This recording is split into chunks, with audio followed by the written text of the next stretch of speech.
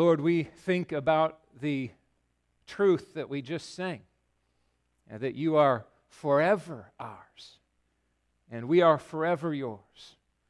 And someday you will call us home, and it will be a good day, a glorious day, a day of joy and unbounding life, the kind of life that death cannot touch. We long for that, Lord, and we struggle when those you call to yourself have to go. But we rejoice, Lord, when you show grace and mercy and lavish your love and the gift of the gospel on your people. And we're grateful for that. We pray now as we enter into this time that you would meet us and show us your glory, that we, like Moses, would have an experience this morning of your greatness and your glory, to know your way, Lord, and to catch a glimpse of you through hearing who you are. We thank you for Exodus chapter 34, and we pray now that you would go with us in this journey. In Jesus' name, amen. We're in Exodus chapter 34 this morning. These verses provide for us a tremendous gift. What a view of the Lord. So I titled the sermon, The Lord, the Lord. The Lord, the Lord. And we're just going to begin in verse 1 and kind of move through these things. You can see on your sermon notes, there's 3 different breakouts to this message. I want to spend the bulk of our time this morning in the second. And so we're going to go through all of it and then come back to the second section. We begin by reading the first 3 verses, preparing for God's presence. Verse 1, the Lord said to Moses, cut for yourself 2 tablets of stone like the first, and I will write on the tablets the words that were on the first tablets, which you broke. Be ready by the morning, and come up in the morning to Mount Sinai, and present yourself there to me on top of the mountain. No one shall come with you, and let no one be seen throughout all the mountain. Let no flocks or herds graze opposite that mountain. And so you have this invitation once again for Moses to make the climb. Now, you got to remember, Moses is not a young man at this point. This is no small just assumption. Every time he climbs up this mountain, it is work, and it's a climb. This time he's preparing to climb with 2 tablets like the first, and he's to cut these out of the stone and then bring them up. It's the second set of tablets. You remember that on the first set of tablets, God said he wrote with the very finger of God on those tablets. 2 tablets because there's 2 parties in this covenant. The tablets would contain all of the 10 commandments that the Lord spoke to all of Israel in their hearing. And then they were so afraid, they said, Moses, you go and, talk on our behalf to the Lord. If he continues to do this, we're going to die. We can't handle this. And so the second tablet would have had also the 10 commandments, one representing the Lord and his part of the commitment, and the people and their commitment. An amazing thing to see. Now, there's been a lot of discussion about whether the Lord actually wrote the second set of tablets, and I believe he did. He says here that he would, and then in Deuteronomy chapter 10, verse 4, Moses reflects back and says again that the Lord, in fact, wrote on the second set of tablets. So you have Moses writing a lot of the case law, but the Lord himself writing the 10 commandments in his very finger. Imagine how precious it would be to see the writing of God. And these tablets were then to be placed in the Ark of the Covenant and carried with them wherever they went. Now remember that Moses broke the first set of the commandments. The tablets were shattered. And growing up, I always thought this was another example of Moses kind of flying off the handle. He did have an anger problem.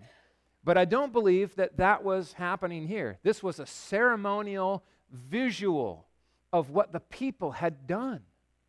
Just imagine, before he even made it down with the sealed covenant and the visible reminder of this agreement, this covenant, they had shattered it by making an idol and then bowing down to it, the golden calf. And so Moses took in a very visible and public way, ceremonially shattering the first set, which you broke. You there would be all of Israel, broke the covenant. Who did not break the covenant? God did not. God did not break His word. He is faithful to His word. He keeps His promises. And so you have this then reminder again. Remember the first time? Don't have anyone even set foot on the mountain. You better go down. The people are about to come up. You put a fence up, do something.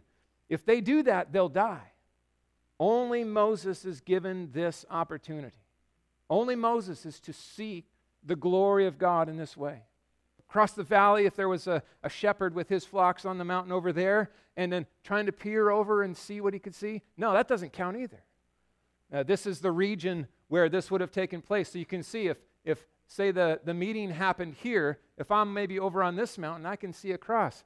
Nope, that doesn't work. In fact, I think the warning here is if you try that, you're going to die. And so in God's grace, He gives this warning.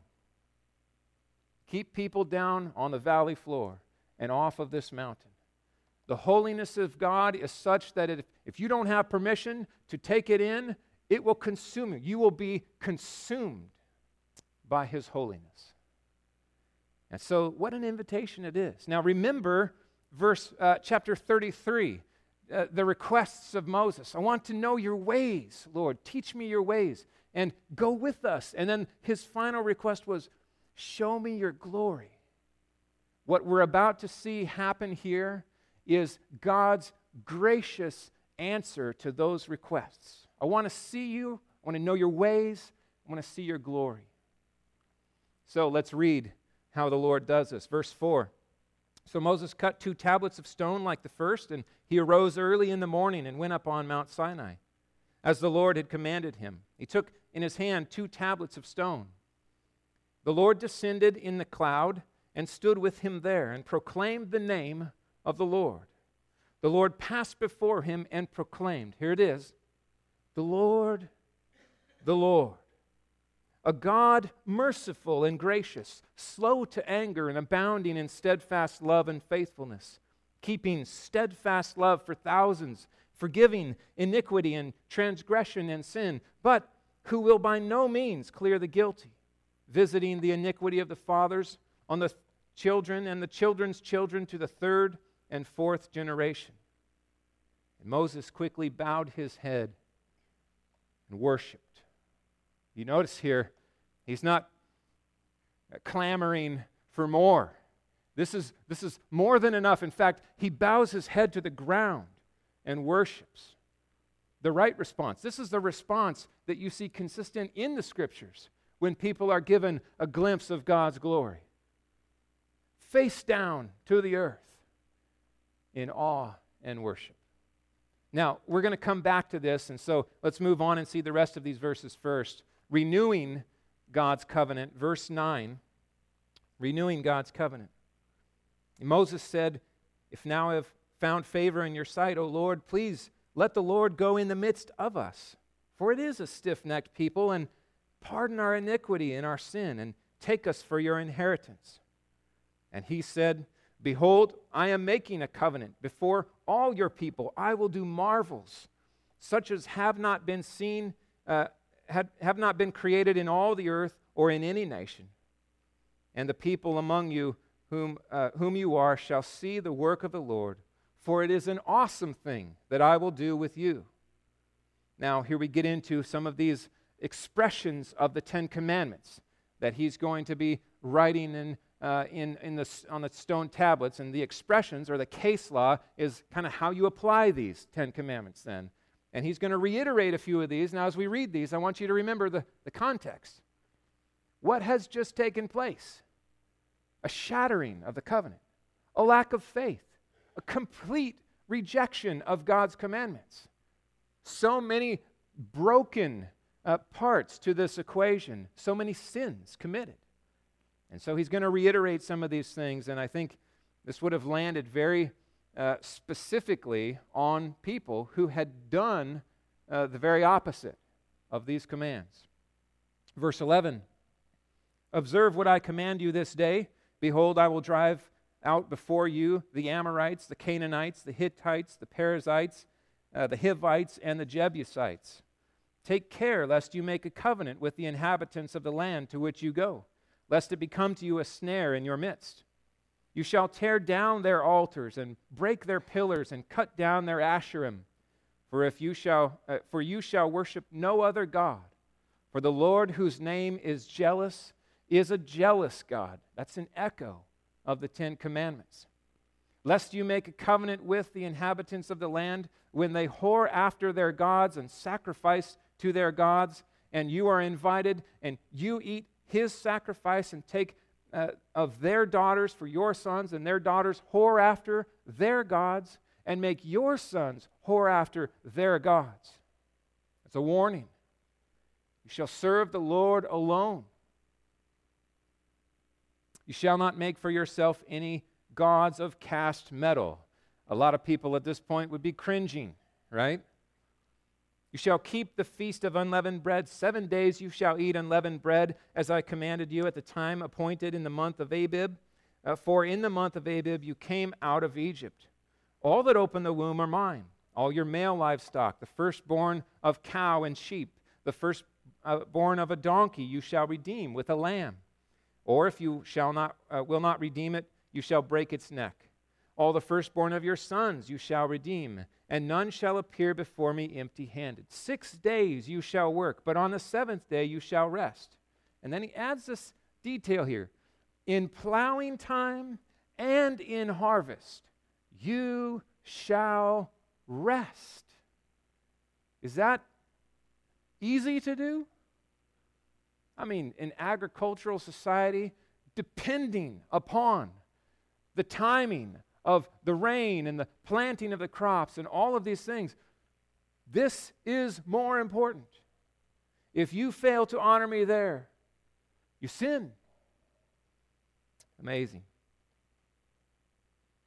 Verse 22, you shall observe the Feast of Weeks, the first fruits of wheat harvest, and the feast of ingathering at year's end. 3 times in the year shall all your males appear before the Lord God, the God of Israel. For I will cast out nations before you and enlarge your borders. No one shall covet your land when you go up to appear before the Lord your God 3 times a year. What a promise that is. Incredible promise of protection from surrounding nations. You shall not offer the blood of my sacrifice with any leaven, or let the sacrifice of the feast of the Passover remain until morning. The best of the first fruits of your ground you shall bring into the house of the Lord your God. You shall not boil a young goat in its mother's milk. Remember we covered that? That kind of, we're going to put a potion on the land to make it fertile. And so you do this. This was a kind of a Canaanite, Egyptian, pagan practice. Have nothing to do with that. The Lord said to Moses, write these words, for in accordance with these words I have made a covenant with you and with Israel. So think about verse 28 then. So he was there with the Lord 40 days and 40 nights. Moses neither ate bread or drank water. What does that mean? Supernatural sustaining by God. His focus was completely on the Lord for 40 days and 40 nights. God provided all that he needed. And he wrote on the tablets the words of the covenant, the 10 commandments, the he being God himself. We'll save the rest of this chapter for the following week, but just a few things to point out here. You have, once again, echoed some of the things we've already covered, but this is a covenant relationship. God takes very serious, similar to like a wedding. When 2 parties come together and agree, this is the nature of our relationship. You have spoken in that then vows, right? These are vows. It seems extremely fitting that the Lord say, I am to be your spouse alone. There should be no other worship of anybody else. Don't bow before or whore after any other gods. Worship me alone, God says. That's the expectation. It's not out of bounds, unrealistic. But you've got to remember the context that this happens in. They already have broken this. Amazing. So the vows are made. God makes vows. He makes promises, great, precious promises of how He would provide and protect and bring them into the land and protect them once they were in the land.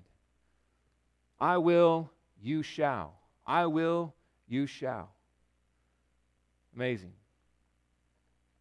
Some people look at the Old Testament, they read through the book of Exodus, and all they see is law. They see this, right? I will do this, you do that. This is our agreement. But I want this morning for us to see law, yes, and grace. And grace. Because we're in Exodus 34. You remember what's already happened. They've already broken this. We're back here again. If it was only law, these people would be dead. They would have been consumed. God brings His law, yes. His commandments, yes. And then He brings His grace and He lavishes mercy and forgiveness on people who deserve the opposite. So I want to go now back to this middle section and consider this up close. Verses 4 to 8, proclaiming God's glory. Remember how the Lord was going to come and show this glimpse of glory to Moses. He said, listen, I have to hide you in a rock. There's a rock that's got a split in it. And I believe that's an anticipation of Christ, where we believers are hidden in the one who was split for us. We are hidden in Christ from the all-consuming holiness and glory of God, which apart from that, we would be consumed. Moses is a sinner. He doesn't have any right on his own to stand before this. And so God lovingly and graciously hides him in the cleft of the rock to protect him from harm when he glimpses this glory as God comes by. And look again how this happens. The Lord passed before him, but how? How did He pass before him? Audibly. God brought His presence and passed before him in such a way that Moses heard glory, the glory of God. So amazing is God's revelation. So often, in fact, the Word, Jesus is referred to as the Word. The Word was made flesh and dwelt among us. He hears words and He sees glory. Christian, do you? When you read your Bible, do you see with your ears? Does that happen for you? When you hear the Word of God and you hear it read and you hear it bouncing into your soul, are you seeing Him? Glimpsing His glory? It is so similar for us. God doesn't have a body. He is spirit. And so He comes and proclaims His presence. The Lord, a God merciful and gracious, slow to anger and abounding in steadfast love and faithfulness, keeping steadfast love for thousands, forgiving. Don't miss this. Old Testament here. Forgiving iniquity, transgression, and sin. But who will by no means clear the guilty, visiting the iniquity of the fathers on the children and the children's children to the third and fourth generation. So let's look up close at this. This is what might be my favorite section of Scripture in all of the Bible. In fact, if you look through the Old Testament, the echo of this shows up again and again and again. Look at this. Numbers 14:18, Nehemiah 9:17, Psalm 86:5 and 15, Psalm 103:8, Psalm 145:8, Joel 2:13, Jonah 4:2, and Nahum 1:3. This is God's glory echoing through the generations. In fact, what's so fascinating about the book of Jonah, about the worst example of a prophet you can find in the Bible, is that when Jonah just does not want to go to Nineveh, he runs the other way. Why? Because he doesn't want God to save those Ninevites. He wants them to be judged. Listen to what he says. It displeased Jonah greatly because God showed mercy upon these people who, by the way, repented when he preached his 7-word sermon. If you ever question the sovereign hand of God to bring salvation, read the book of Jonah. He can save an entire city all at once from a 7-word sermon. Some of you are like, 7-word sermon? That's awesome. Let's do that. Look at what Jonah says. Oh, what a terrible heart. Don't have this heart. It displeased Jonah exceedingly. He was angry. He prayed to the Lord and said, Lord, is this not what I said when I was yet in my country? That's why I made haste to flee to Tarsus. For I knew that you're a gracious God and merciful, slow to anger and abounding in steadfast love, and relenting from disaster. This is Old Testament, friends. The God of the Old Testament is the same God of the New. He's the same God. We read through the Old Testament and we are just riddled with displays of grace and mercy all over the place. One of the goals that I have for us as a congregation as we move through Old Testament books is that we dispel with this God of the Old Testament who just dispenses lightning and hellfire down on people and just pounds them into the dust. And then this God of the New Testament that's just gentle and nice and forgiving. That's not the picture of Scripture that we see. He is all of these things. Yahweh, Yahweh. What does that call to mind? Exodus 3. You remember this? I am, the Lord says. That's my name. I exist. That's all that needs to be said.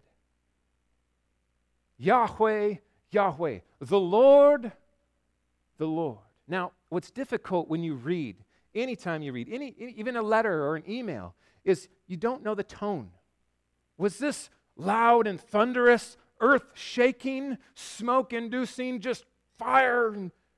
Or was it quiet and intimate? He's in the rock. He's hiding in the rock. The Lord has him covered, and he proclaims this, the Lord, the Lord. It's possible that it's maybe more like the second. We've seen the earth shake. We've seen the smoke and the fire, but this is close. This is just Moses hearing God's revelation of himself. There are 8 times in the Bible where names are repeated. Abraham. Remember that? Don't kill Isaac. He stops his hand. And then Jacob. Moses, Exodus 3. Samuel. Any of these stories kind of ring out? Martha. You hear that? It's Jesus. It's Martha. Probably not Martha. It was probably closer. Simeon. Peter. Or Jesus from the cross. My God. Why have you forsaken me? Saul, why do you persecute me? We don't know what the tone or the feel of these words are, but it's suffice to say that this is a special moment where God proclaims his name, not just with the title, but with all this detail. I want to know your way. I want to see your glory. He says, I am a God who is merciful or filled with mercy. Another way to see this word is compassionate. I am a compassionate God. I have a heart, not just a law book. I have a heart. I show mercy. What is mercy, friends? Mercy is when God withholds due punishment. Who deserves to die? All the people who have rebelled against him. who is not going to die because God is a God of mercy. Those people who rebelled against him. I am a God of mercy, a God of compassion. And then he goes on, I am a God who is gracious. I am full of grace, kind. I bestow my favor on those who don't deserve it. Right? This is the opposite of mercy, the withholding of punishment that's due. This is when God shows a kindness or a grace to people who don't deserve it. God of mercy, God of grace. He says, I am slow to anger. The phrase here is fascinating in the original language. It means long of nose. I just learned this past week. It's to be long of nose. What does that mean? Commentators kind of aren't 100% sure that this is just right, but they think this is accurate, kind of slow to anger, in that you would do this. Let's have a collective deep breath. Okay, so in through your nose, deep, and then out through your mouth, slow. Ready? 1, 2, 3.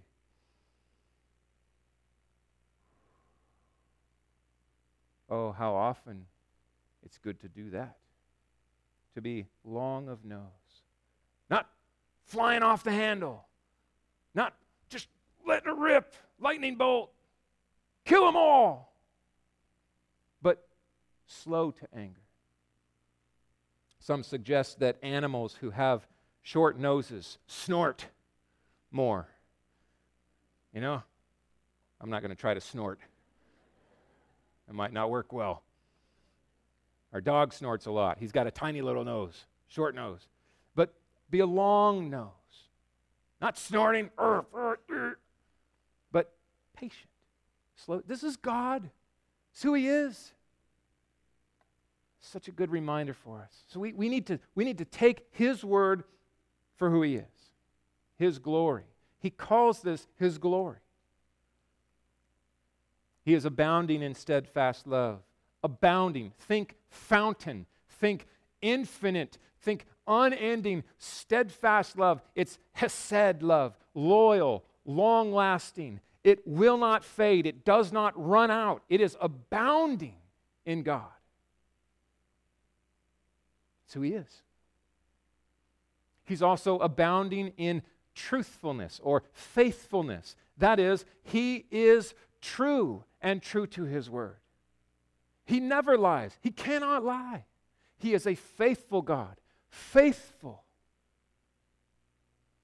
And then he says this, keeping love or keeping steadfast love for thousands. And I think the emphasis here is on keeping or maintaining or not running out, but holding, keeping, faithfully holding steadfast love for thousands. And then you look at it and you're like, thousands? Well, that's not that many people. Thousands, there's more than that in Bellingham. But it's not individuals only that are in view here. The context points thousands to generations.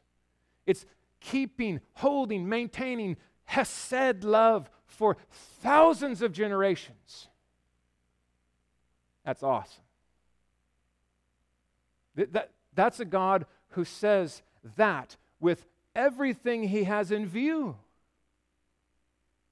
including eternity.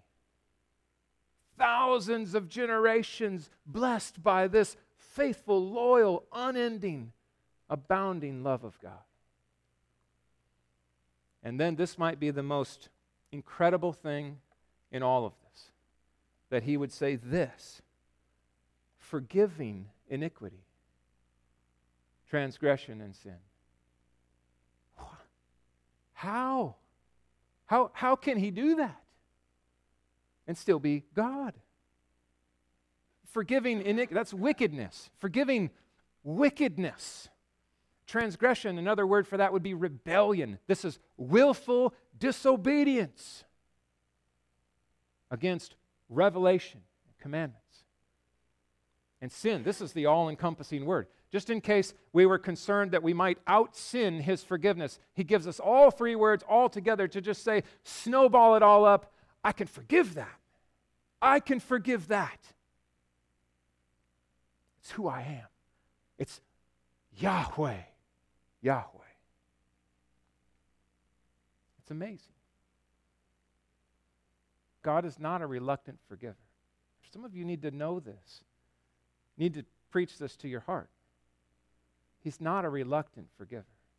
He loves to forgive. He delights to forgive. It's part of His glory. Oh, I've been there before. Lord, here I come again. I failed. I sinned. I rebelled against you. I chose my own way. I gave way to pride. I made me the epicenter. I'm sorry. In the back of my mind, do I have a Father in heaven who is like, oh, I'm so sick of this. You again? Come on, man. Figure it out. Fine. I'll keep my promise. It's not Him. That's not the God of the Bible. 1 John 1:9. If we confess our sins, He is faithful and righteous to forgive us our sins and to cleanse us from all unrighteousness, not reluctantly, but overflowingly so, delighting to forgive. Now, shall we sin that grace may abound? Romans 6, may it never be. That's not what we're talking about. God loves to forgive when we come and confess. One of the most significant things that struck me about our journey through the Hole in Our Holiness book by Kevin DeYoung was the fact that sanctification includes repentance. It's a way of life. That God sees our holiness as including repentance. The path of righteous living is the path of repentance. You see, they're not separate.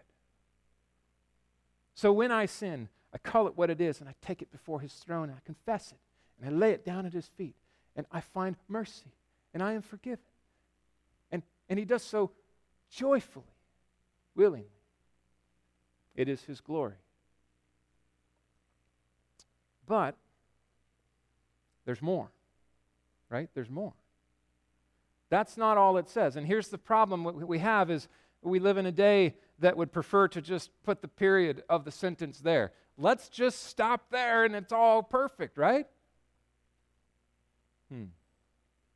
The Lord will by no means clear the guilty, visiting the iniquity of the fathers on the children and children's children to the third and fourth generation. Whoa. So He's not a God who just says, oh, you guys, I know you're doing your best. Just lots of flaws, lots of mistakes. No biggie. Okay? Just you'll work it out. I'll just kind of just look the other way. You kind of sin your way through it, and it'll be fine. That's the God of mainstream Christendom right now. That's the God who, in a lot of people's mind who come to church, in churches today, they see that God. They assume His forgiveness and grace. It's just like, well, yeah, that's automatic. I mean, sin's not that big a deal, is it? He's a loving God. He understands. He will by no means clear the guilty. We live in an either-or day, but the Bible teaches a both and. We've got to have this clear in our minds. And it's not just both and like, okay, we got to accommodate that. We'll have a spot for that kind of over here, but we'll focus on this. No, it is both and glory. It's God's glory to punish sin, to track it, to note it, and to deal with it justly and righteously. How could He be good if He didn't? A lot of times it's just a matter of perspective. If it's me, the perpetrator, then I want mercy and grace. But if I'm being sinned against, then maybe I want something else from God. Right? Maybe I want justice or even wrath. Leave room. Don't avenge yourselves. Leave room for God's wrath. You see? He cannot be good and fail to be just or to punish the guilty. God is merciful and forgiving. We see this in His glory revealed, and we see this as well. God is just and wrathful. Now let's look at this, because we've been here before at this very scary thought of that somehow maybe my great-grandchildren would be punished for my sin, or that maybe I am actively being punished by God for sins that my great-grandfather committed. Is that possible? I mean, is that what's being said here? And how is that just? It's not what's being said here. In Ezekiel chapter 18, you see this, verse 20. God says Himself, the soul who sins shall die. The Son shall not suffer for the iniquity of the Father, nor the Father suffer for the iniquity of the Son. The righteousness of the righteous shall be upon himself, and the wickedness of the wicked shall be upon himself. So what he's saying here is, let's be clear, I make choices that carry real consequences, and the consequences of those choices are upon my head. Punishment for my sin is mine, rightly, justly from God. So then what do we make of this, what seems to be a conflict in Scripture? I go back to when we first saw it. In the revelation of the Ten Commandments, in the second commandment, we have this. You shall not bow down to them or serve them, for I, the Lord, am a jealous God. We saw that echoed in our chapter here, visiting the iniquity of the fathers on the children to the third and fourth generation. Now, note this, of those who hate me. That's an ongoing thing. But showing steadfast love to thousands of those who love me and keep my commandments. So what we see here is that there is a sin that I can commit in my life when I choose to be comfortable with sin and to live in sin, and I do that with a display for the children and the generations that look to me. I put them in the atmosphere of such sin so that it makes them prone to commit the same. When we talk about this regularly, the generational sin. It's not that I can sit in a psychiatrist's office and just blame everybody else for my problems. I chose my sin. I'm responsible. However, I can be disposed to or thinking wrongly because of the environment that I grew up in. If I raise my children and I'm robbing banks every weekend and they're driving the getaway car, it's probably going to affect the way they think about banks and money. So to say it this way, we are to be asking this. The people of Israel are to be asking this. What kind of example will we leave the generations who look to us? Will I be a blessing for those generations, or will I be a curse? Will I be an example that calls them to the righteousness of God, to walk with Him humbly and follow His ways, or will I do just the opposite and make it all the more easy for them to rebel against the Lord, follow in my footsteps? I'll just say this, though. Even in my own generations, that my family heritage, that I am so uniquely blessed by a godly home, it was not always like that. To be clear, there's some pretty rough stuff in my family story. Not that far from me. So, the power of the gospel reaches in and meets each person with tremendous freedom. And what I've watched happen, even in some of your lives, is that just because you had a home that was like this, or even a non-existent home, or your parents were sinners unequaled, that doesn't mean there's no hope. It just means that the gospel can shine even brighter. And there can be a new home established and a new way that would bless generations to come. Look at how Moses responds. He quickly bowed his head toward the earth and worshiped. That's a good response for the generations to see. To bow before the Lord, to see him in this way and then to say, glory, glory. A God who is forgiving, compassionate, a God of grace and mercy, and a God who shows justice, brings consequence for sin. He doesn't just turn the other way. Response this morning, I was kind of thinking about this because this is the problem that we face. All have sinned and fall short of the glory of God. So here's really the question that we have when we confront this incredible passage. What are we going to experience from God? The first part or the second? How do we know that God will say to us, you are forgiven, instead of, I will visit my wrath upon you? What's the difference? I say it this way, there are two groups of sinners. We're all sinners. But there are two groups of sinners in the world. Two groups. The first group of sinners is filled with those who see their sin as serious. It's a big deal. And they repent of their sins. And they look to Jesus to find mercy, forgiveness, and eternal life. That's the group that I want to be in. There's another group of sinners in this world today. And that is filled with those who refuse to repent. They harden their hearts. Maybe the definition here would be stiff-necked. No, I'm not going to do it. I want my will. I want my way, and I want it now. And I won't repent of my sin. And that group will meet God's just and eternal wrath. There's a lot of questions about what is the unforgivable sin in the Bible. I'll tell you, it's that right there. A lack of repentance. If you do not repent, you will not be forgiven. You just be clear here. If you do not repent of your sins, you face God's wrath.